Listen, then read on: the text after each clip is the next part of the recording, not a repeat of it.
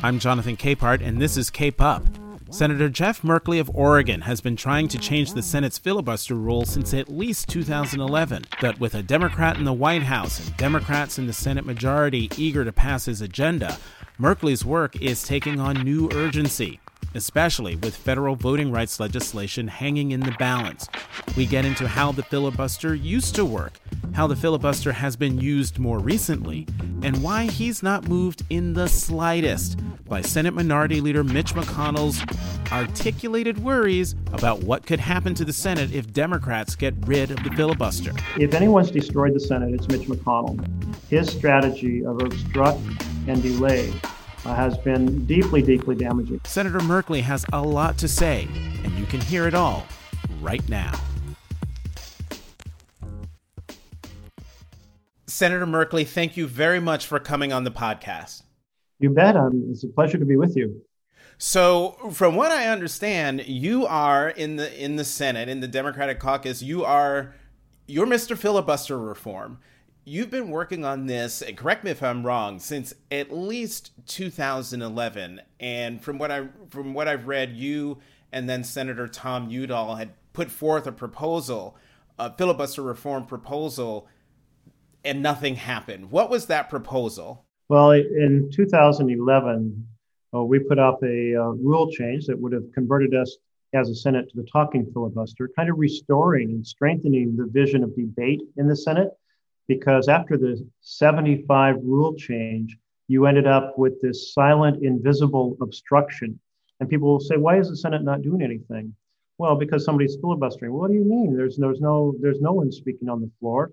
And that silent, no effort obstruction has really deeply damaged this place. And I did throw myself into that discussion when I came back to the Senate. I say coming back to the Senate in 2009 as a senator, because I had interned here in the 70s, I had worked for Congress in the 80s, I had seen the Senate work, and I was just stunned by the deterioration of the Senate as an institution that could debate issues. And so with these silent filibusters, does that mean one senator, if you wanted to, you could derail legislation by saying you object or you want to filibuster this bill?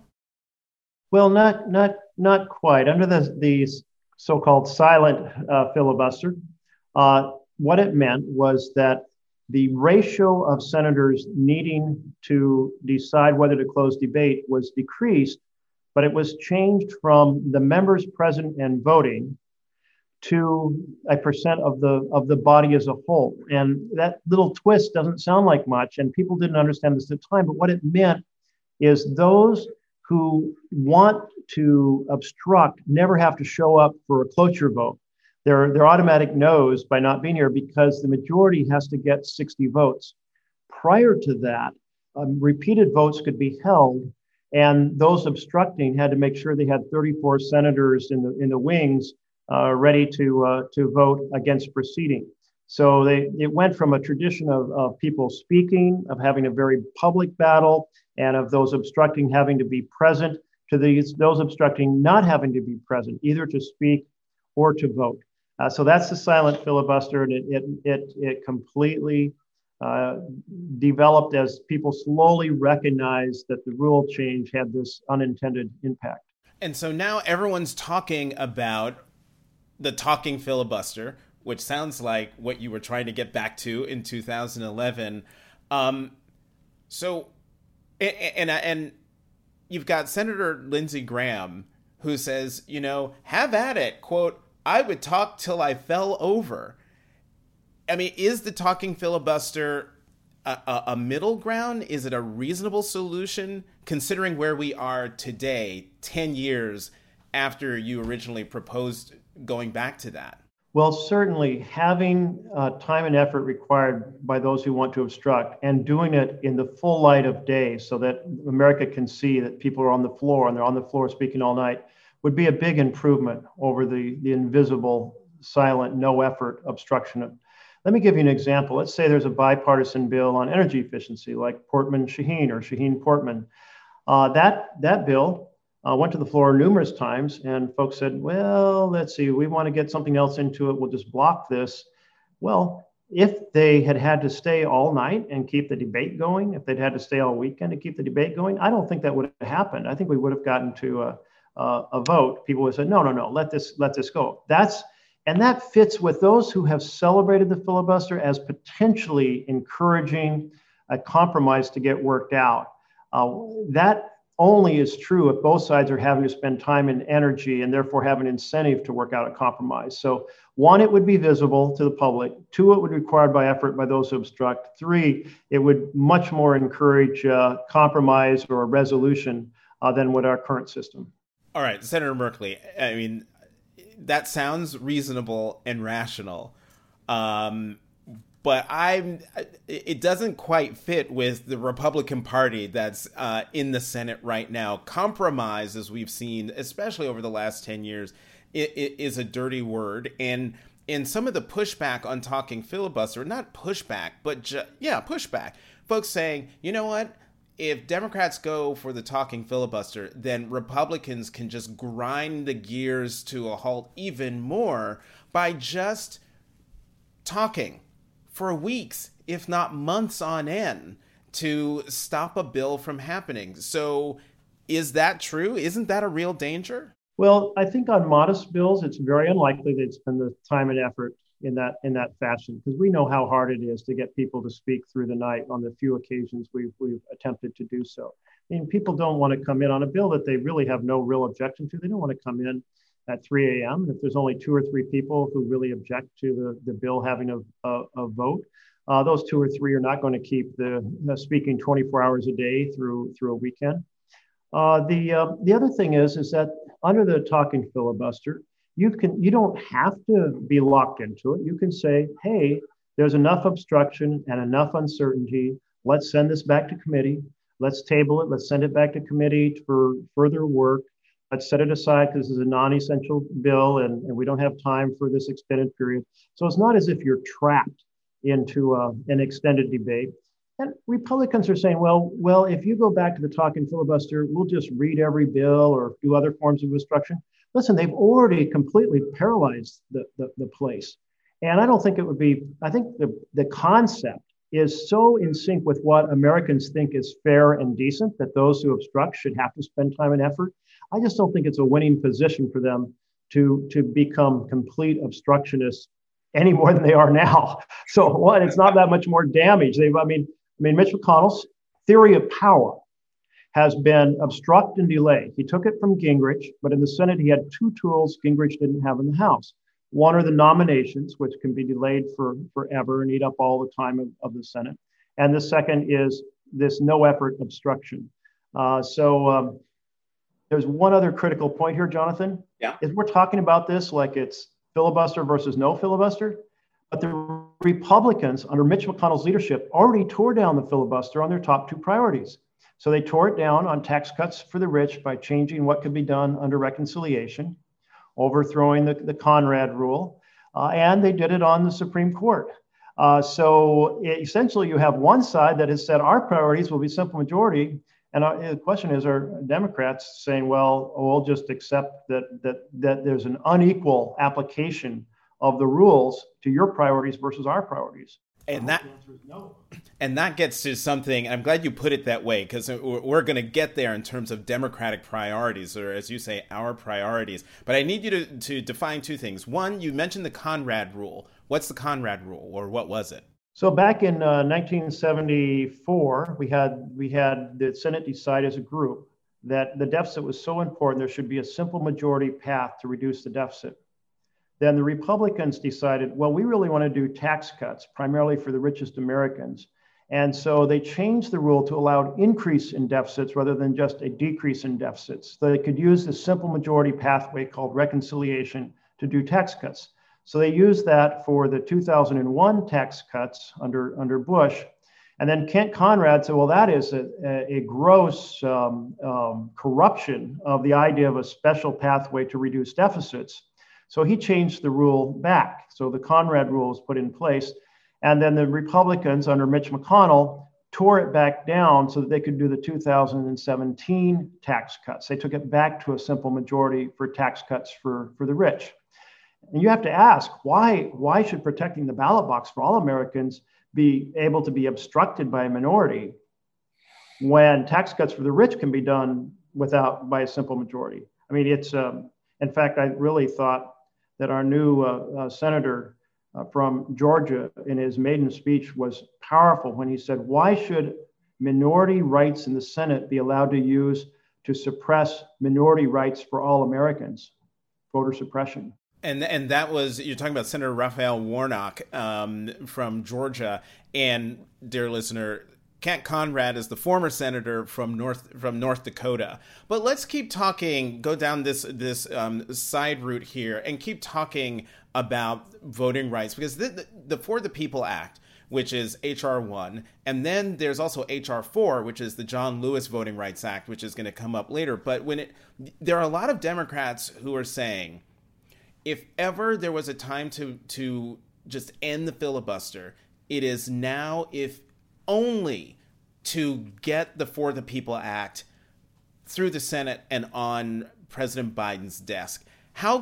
Is there a way to reform the filibuster so that the For the People Act, H.R. 1, could be carved out from filibuster in the way that Supreme Court justices now can get a simple majority vote and lower court judges, federal judges, can get a simple majority vote? Yes, absolutely. The Republicans carved out by simple majority, reinterpreting the rules to allow the tax cuts to be done by simple majority. They reinterpreted the rules to allow the Supreme Court to be done by simple majority. Democrats reinterpreted the rules to allow lower courts to be done by supermajority when there was a 2-year blockade on Obama's judges. But you have to have 50 votes to carve it out. I absolutely support that. It's a piece of the dialogue I've been having with members of the Democratic caucus of, is this an approach we could get 50 votes behind? Because in the end, that's the question. What can we get 50 votes for? I think that we've taken an oath of office that is to the Constitution, and the Constitution is founded on access to the ballot box. And we have had a vision of government by and for the people, which means access to the ballot box, but we had an imperfect beginning with blockades for Black Americans and Native Americans and poor Americans and women. And we fixed those over time. And we really thought we'd gotten there by the 1965 Voting Rights Act, because we only had a handful of states that were really suppressing the vote.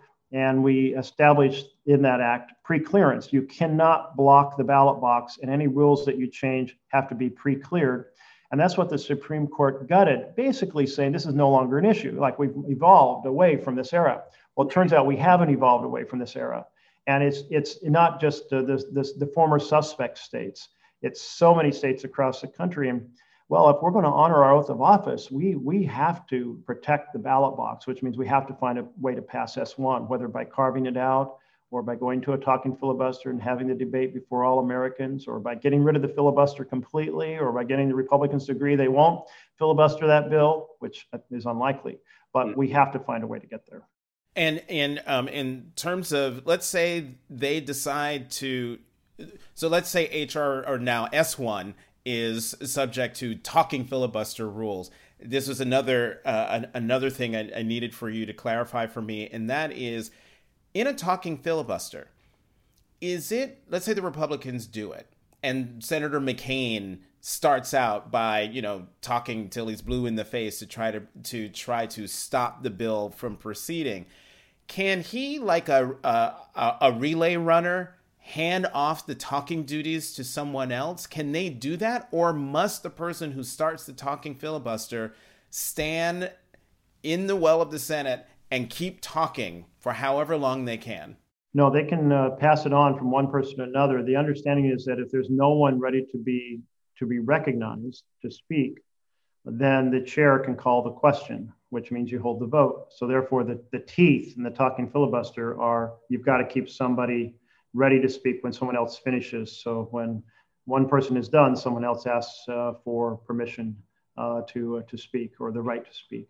And then is there, I guess you can figure this out if you change the rule, but are there rules in terms of senators, like with impeachment, all the senators had to be there. So with filibuster, talking filibuster, do all the senators or a portion of the senators have to be there, especially the ones who are leading the filibuster? So the short answer is no.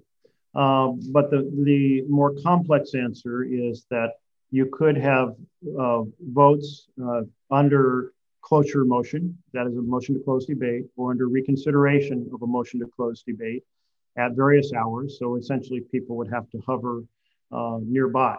And so continuously present, no. Hovering somewhere close by, potentially, depending on how the majority wanted to proceed. So it's not like someone says, "I'm filibustering," they start talking, and then you all scatter to the wind.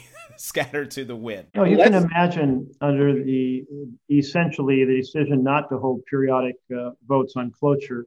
Let's say it's over a weekend. That the majority that wants to proceed would have to keep somebody in the chair and somebody else ready to take the chair and also ready to object to a unanimous consent request. Those who want to obstruct would have to keep someone speaking, someone ready to speak. And so essentially it's a level playing field. Whereas currently the majority has to be able to summon folks to keep basically a quorum. And in the minority, or those who want to obstruct, don't have to show up at all. So you have a complete imbalance, but it would be a kind of a much more level playing field under the talking filibuster. All right, let's talk about Senate Minority Leader Mitch McConnell, who he's given a couple of interviews now and a speech on the floor where he basically said, Democrats, if you do this, you will reap what you sow, that you are treading down a dangerous line. On the Holmes and Smug podcast, he said, quote, "I think if they destroy the essence of the Senate, the legislative filibuster, they will find a Senate that will not function." And then he goes on to say, it could turn the Senate into sort of a nuclear winter, not the aftermath of the so-called nuclear nor the aftermath of the so-called nuclear option is not a sustainable place. And this from the man who's done the nuclear option many times. It's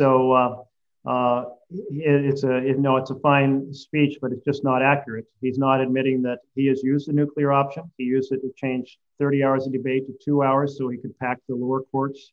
He used it to allow a simple majority to put people on the Supreme Court after basically obstructing Obama's nominee for the better part of a year.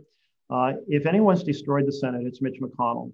His strategy of obstruct and delay has been deeply, deeply damaging. Let's think about this.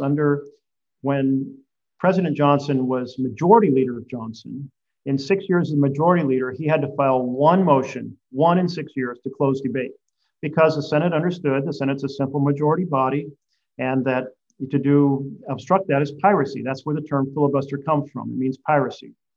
So then comes along Reid, and Mitch McConnell decides maximum obstruction. And so in 6 years, guess how many times Harry Reid had to file a motion to close debate? I'm kind of guessing you'll underestimate the number. Yeah, no, I remember that time. It was everything. It was everything. 400 times, Jonathan. Wow. And each one of those times can eat up a week of the Senate's time, because it was intended to be used very, very rarely in exceptional circumstances when the pirates had taken over the Senate, which meant you have to wait 2 days to hold a vote on closing debate. And if you succeed in closing debate, you have to spend up to another 30 hours in debate before you get to a final vote, which is a full week of the Senate's time. 400 times in a 6-year period. Well, 52 weeks times 6 years is 312. He basically completely paralyzed the Senate. He is the destroyer of the Senate as a legislative body. And so that crime rests on his shoulders.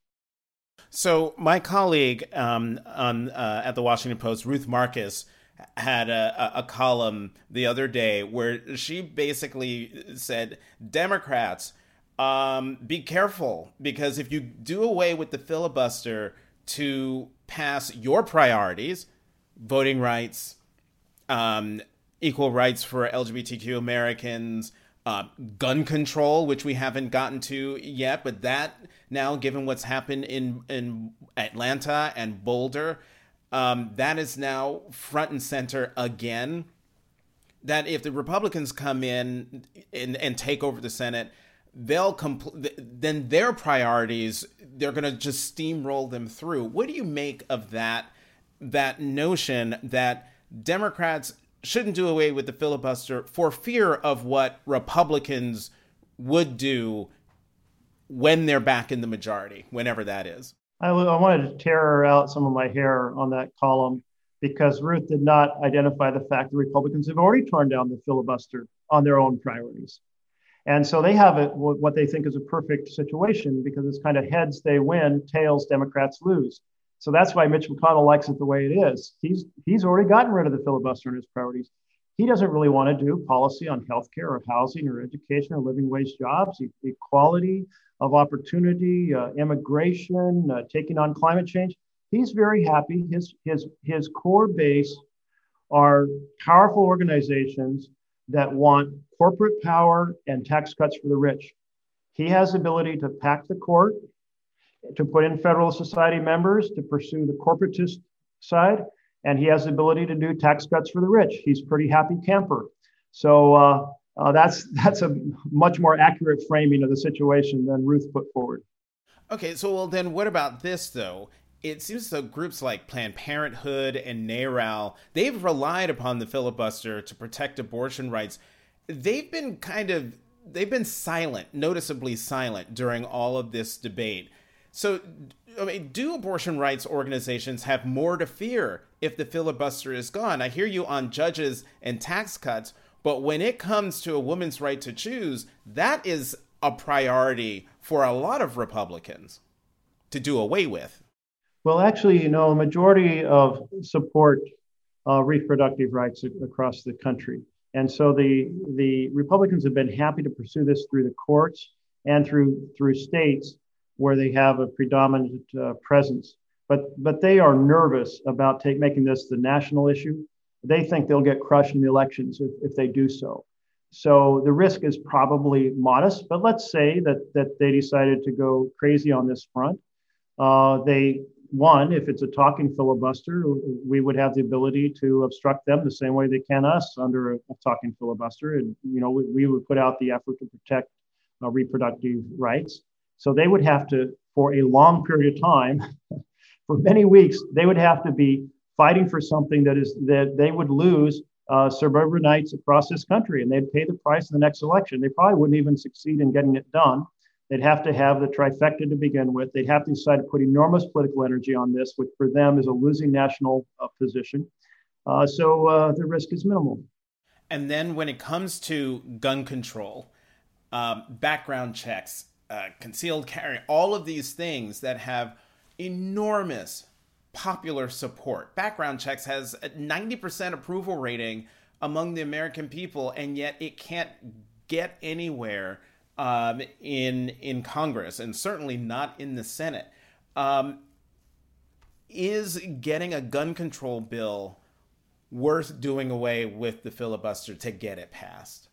Well, we had a Manchin-Toomey bill that got, it was 56 or 58 votes. Republicans made sure it didn't get 60, but there was substantial Republican support for it. And same with the DREAM Act, you get 50, but not 60. Closing the wage gap between men and women, so on and so forth. I don't think it's really about any one issue after you go apart from S1. I mean, we do have a constitutional responsibility to defend the ballot box. I mean, not only is it a fundamental right of all Americans to participate, but obstructing the ballot box has also been an enormous source of systemic racism. We've just come off a year in which we talked about systemic racism. Well, obstructing Black voters is the primary objective. I mean, the systemic racism is aimed at college students, at tribes, at the poor, and at Black communities. But the biggest target is Black communities. So we have enormous reasons on S1 to say this obstruction is unacceptable. But I think at some point, we have so many checks in our system for new legislation. You have to get through committee. you have to get to the floor. You have to do it in the Senate. You have to do it in the House. You have to have a president who will sign it. If it requires funding, you have to have the funding bill done separately because policy authorizing is done separately from funding. So progressing on any issue already has an enormous number of checks. And I feel at some point we have to trust that if you can get through all of those checks by simple majority, well, then that's a pretty good series of you got a lot of support to be able to clear all those hurdles in a 2-year period. And that's democracy. And an important point here is that our founders warned us against a supermajority, which is a minority has the veto over policy. And it's framed at, well, minority rights. But what happened when you had minority rights in the Confederation Congress? That is, after the 1781 Articles of Confederation, that Congress was paralyzed because it required a supermajority, which meant the minority had the veto. So you had those crafters of the Constitution, Hamilton and Madison and others, saying, don't do this. Don't let this happen. It will be tedious delays. It will be contemptible obstruction of the common good. It will be standing democracy on its head where the minority makes the decision rather than the majority. Those who think, most people think this is the wise choice, but we'll go the other direction instead. The fundamental premises, as Madison put it, is undermined. And so when we see that in other legislative bodies, same thing, unable to address the issues of the day. We have so many issues in America that haven't addressed by the Senate because the Senate's in deep freeze. Not a cooling saucer like Washington said in an apocryphal statement. There's no actual record of him saying it. But a cooling saucer was the idea of 6-year terms. And at founding of the Constitution, the indirect election of senators, but not deep freeze. They warned us against this paralysis. We have ignored them. The filibuster is not in the Constitution. It was used for 80 years for nothing but blocking civil rights for Black Americans. It was the cover story for racism and bigotry for decade after decade after decade. We need to be aware of this history, and we need to be aware of the fundamental challenge we have of the failure of the Senate. And it's not just hurting how we get individual bills done, it's hurting America's reputation around the world. China and Russia right now are saying authoritarianism works better. Our system works better. Look at the US. They can't address issues. They can't move forward. They don't have a Belt and Road initiative. They don't address issues as they arise. They're getting the richer getting richer while the poor are ignored. Well, America is not functioning in a fashion that makes the rest of the world go, we want that system of government. We need to pay attention. We're seriously broken. Mitch McConnell is the master breaker of the Senate, and we need to fix it. Okay. And I hear you on that. So now you've got to convince your Democratic colleagues to go along with you. Before I do these interviews, I, send out to, trusted sources, what would you want me to ask this particular guest? And so one source came back, and I'm just going to read you this one thing that they wrote back and get your response. And it's this: regardless of how I feel, my guess is the filibuster is going to stay. I have no direct knowledge of this, but I would bet that there is more skepticism about ending the filibuster among Senate Democrats than Senator Manchin of West Virginia and Senator Kyrsten Sinema of Arizona. Since they made their views public, it allowed other senators to keep quiet.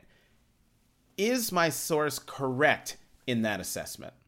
What we have seen over the past month is a tremendous shift of sentiment within the caucus. You have people speaking out and clarifying their position who didn't do so before. You have Tina Smith and Amy Klobuchar, who heads the Rules Commission or Rules Committee from Minnesota. You have Bob Casey, a rather moderate senator from Pennsylvania. You have the president speaking out. Essentially, the story is Democrats saw the obstruct and delay strategy of McConnell under Obama. They saw the damage it did. The grassroots is saying, listen, you said if you got a majority, you would do these things on healthcare, housing, education, jobs, equality, climate, immigration, dreamers. Are you going to simply say you'll let Mitch McConnell have a veto over all that when you don't have a veto over his priorities? I mean, there's no tolerance for the excuses from the caucus, and the caucus understands it. They have come to understand that the Senate is biased for Republican priorities for the powerful, but we're not fighting for the powerful. We're fighting for the people. And the foundations for families to thrive have been profoundly underserved over the last 4 decades, really since I got out of high school. Because if there's 4 things that build the ability for families to do well and their children to do well, it's healthcare, housing, education, and a good paying job. And yet we have seen those middle class basically shrinking, being hurt, jobs declining, more stress, even after you add in the income of spouses who generally didn't work 40 years ago. Still struggling, housing prices through the roof, healthcare outrageous, and so forth. So there's a no excuse pressure from the grassroots, and they are right. And if we don't act on S1 and we allow obstruction of the ballot box, that will be used to bias elections in swing states for the powerful over the people all across swing states in America. It means the ruling by the powerful that have already locked it in, a lot of power using their lobbyists, using their money to frame public media campaigns, using their money in the dark side on elections. All of this has really put us in a position where policies keeps getting made to make the wealthy and powerful and privileged more wealthy, more powerful, and more privileged. So this is a critical moment in the fight. Our grassroots understand they are not going to show up in 2022 if we disappoint them. And quite frankly, even if they show up, they'll be blocked from the ballot box in sufficient numbers that Republicans will take control. So we have core principles, constitutional principles to defend here. We have a key interest in the vision of America as a government by and for the people, not the powerful. We better make sure we understand that. And the caucus has overwhelmingly come to understand this sentiment and move in the direction of saying Mitch McConnell's veto cannot stand. So then my last question is, when are you going to make a move? And is the move that's going to be made going to be to get S1, the For the People Act, as it's being considered in the Senate, over the line? Well, eventually we have to have 50 folks in the room who agree on a strategy, and so the answer is down the road. But meanwhile, the process of education and debate continues. I'm sure we'll see various bills blocked as we go forward by Republicans. And I don't know which strategy eventually we'll end up choosing, but I have confidence that 50 people in the room who have campaigned on the principles of government by and for the people, campaigned on access ballot box, have campaigned on better healthcare policy and education policy and housing policy and better job creation, are going to figure it out. All right, I lied. One more question, and that is this. As part of the strategy, to have popular bill after popular bill after popular bill come to the floor for a vote and go down in a ball of flames because of Republican obstruction, in an effort to educate the public about why the filibuster needs to be done away with, so that voting rights and gun control and minimum wage and immigration reform can actually get passed on the president's desk and signed into law? Well, I don't think it has to be an intentional strategy, in that we would, regardless of the filibuster, be putting these bills on the floor. I think the Republicans would be a little more hesitant to obstruct them, knowing that this is a moment when they're very favorable position. Again, from Republican perspective, Republicans, heads, they win, tails, Democrats lose. So they love that. They're going to be a little hesitant to basically give us ammunition. So maybe they'll be more cooperative than the past. Maybe simply having this conversation means we'll, instead of getting 56 or 58 votes on background checks, we'll get 60. We'll have to see. But will we put bills like that on the floor? Absolutely. Will we hope we get 60 votes? Yes, we will. Hope that. Will the Republicans essentially block us? Probably, because that's been Mitch's forte. His theory of power is that if you paralyze the Senate when there's a Democrat in the White House that makes a better case for replacing the Democrats with Republicans. It's a very cynical, very destructive, very anti-democratic philosophy. It's not about solving problems for the people. It is about pure power politics. But it's worked for him. But now he has to be a little bit cautious about how he proceeds. So maybe we won't get those 60 votes on those same bills that would have been obstructed before. Senator Jeff Merkley of the great state of Oregon, thank you very much for coming to the podcast and also for putting up with the sirens that have been going by during this conversation. I really appreciate it. You're welcome, Jonathan. Great to be with you. Thank you for covering this really important topic. We've got to fix the broken Senate and make our democracy more responsive to the fundamental needs of Americans. Thanks for listening to Cape Up. Tune in every Tuesday. You can find us on Apple Podcasts and Stitcher. And how about doing me a huge favor? Subscribe, rate, and review us. I'm Jonathan Capehart of The Washington Post. You can find me on Twitter at CapehartJ.